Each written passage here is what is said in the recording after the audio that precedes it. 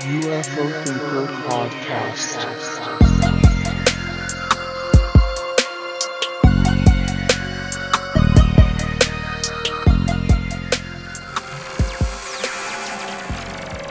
Hello and welcome to the UFO Thinker podcast. My name's Frank and let's get cracking with a little update. So this is a good indication of how fast the UFO news can change from one day to the next. I did a pre-recorded episode earlier in the week. I can't remember what day it was now. I think Monday or Tuesday, and I was mentioning that Dr. Sean Kirkpatrick, the director of ARROW, the All Domain Anomaly Resolution Office, was looking as though he was on the way out, and that was based on things that I'd heard on the grapevine and has been speculated about for quite some time, to be fair, for months now.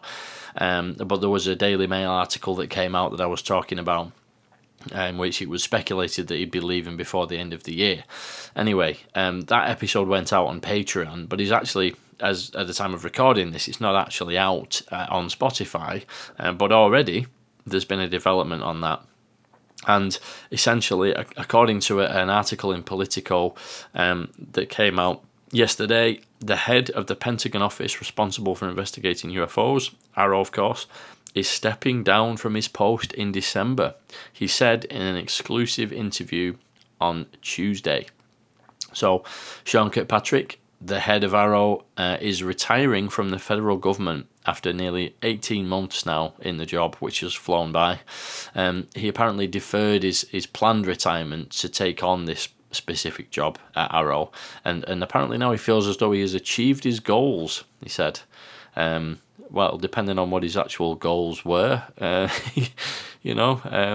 guess that's fair enough, but he says, quote, "I'm ready to move on. I've accomplished everything I said I was going to do."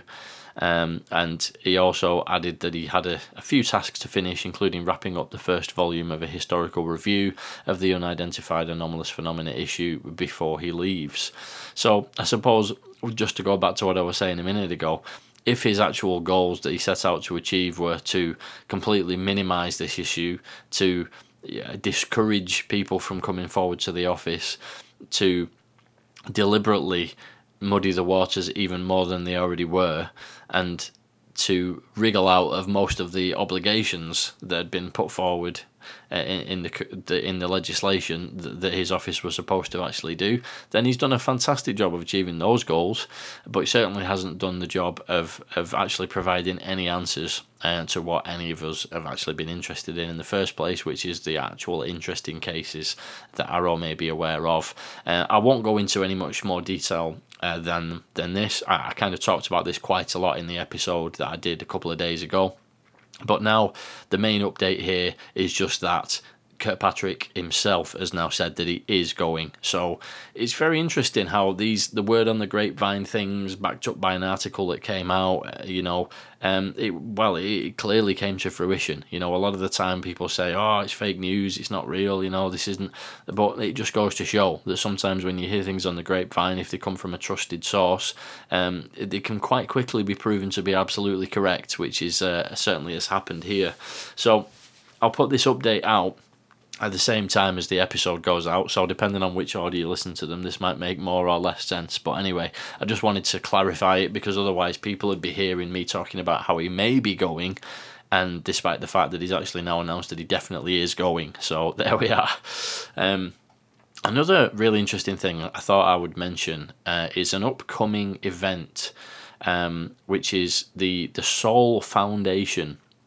Now, this is basically a new scientific foundation which aims to bring together world-class scholars and civil service experts to conduct academic studies into the implications of UAP. This is information according to the Soul Foundation website. The organisation aims to provide tangible policy recommendations to government leaders based on its cutting-edge research. The actual launch of the Soul Foundation actually took place all the way back in August. It's something that has been on my radar, but I've not really had the chance to look into too much. I know Dave has been mentioning this on some of our roundtable episodes, or the episodes that I've done with Dave, but it's not something I've paid particular attention to. But I have been looking at this over the last few days because there's this upcoming event, which I'll get to in a minute.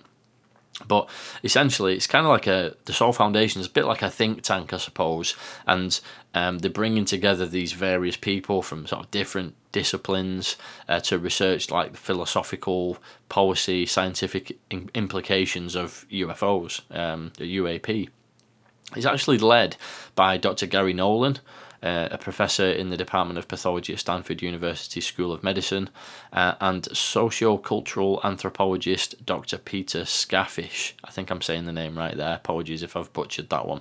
But folks will probably remember my interview with Gary Nolan from just before Christmas last year, almost a year ago now actually, that we did that interview.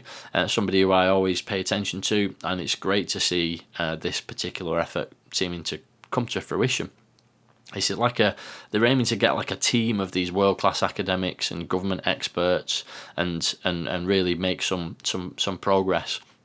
And it also includes the former Inspector General of the Intelligence Community, Charles McCulloch, who's actually serving as legal counsel, and they're going to be conducting research, providing this policy expertise to do with things around UFOs and UAP, and just generally, as they put it, set the agenda for the wider study of UAP.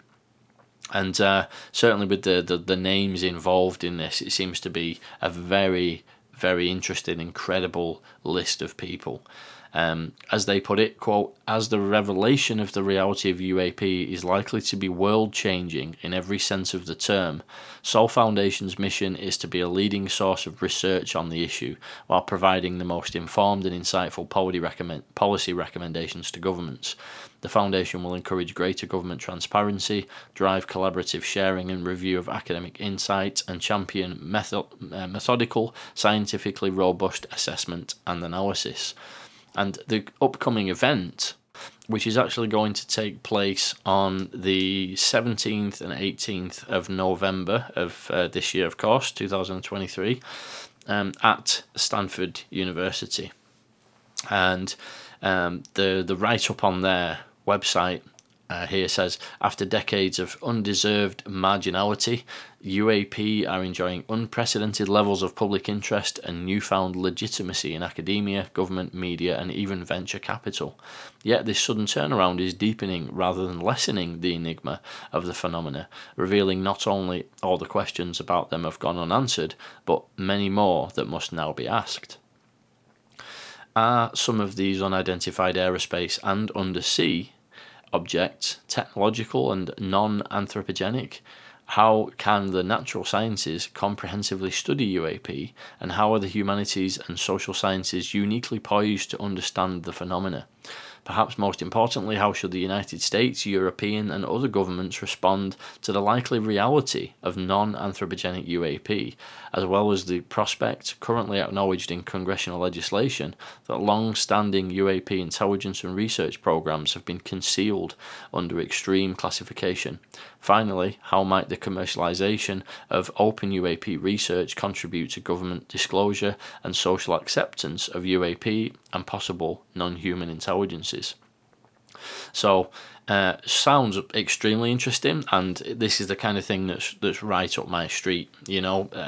Very credible individuals, experts in the fields, all being brought together by Gary Nolan, and the event that they're putting on is going to have a list of very interesting sounding speakers, such as Dr. Eric Davis, who I've quoted many times on the podcast, including the episode I did a couple of days ago, who's been very outspoken about crash retrievals and has been a consultant to some of these government programs like ORSAP and ATIP and the UAP Task Force, etc.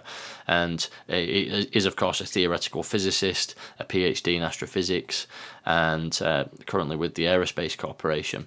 Dr. Timothy Gallaudet, I think I might be saying that wrong again. Some of these names are trickier than they appear on the page. And he is the Rear Admiral of the US Navy, now retired, a former administrator of the National Oceanic and Atmospheric Administration. Again, been quite outspoken, been a guest on some excellent podcasts recently. Avi Loeb's there, Leslie Keane, Charles McCulloch III, the ICIG during the Obama administration, who I believe is also representing David Grush as well. Chris Mellon is going to be there, the former Deputy Assistant Secretary of Defense for Intelligence and Staff Director for the Senate Select Committee on Intelligence. Again, somebody who I've quoted many times on the podcast. Diana Pasulka is there, a Professor of Religious Studies at the University of North Carolina. Dr. Jacques Vallée is there, and very interestingly, we're also going to have another speaker which isn't on the list on the website, interestingly enough, but has now been added to the lineup, which is Cal Nell, the very person who I had spoken about on the episode that I recorded a couple of days ago as being an extremely interesting individual to watch out for as we go along.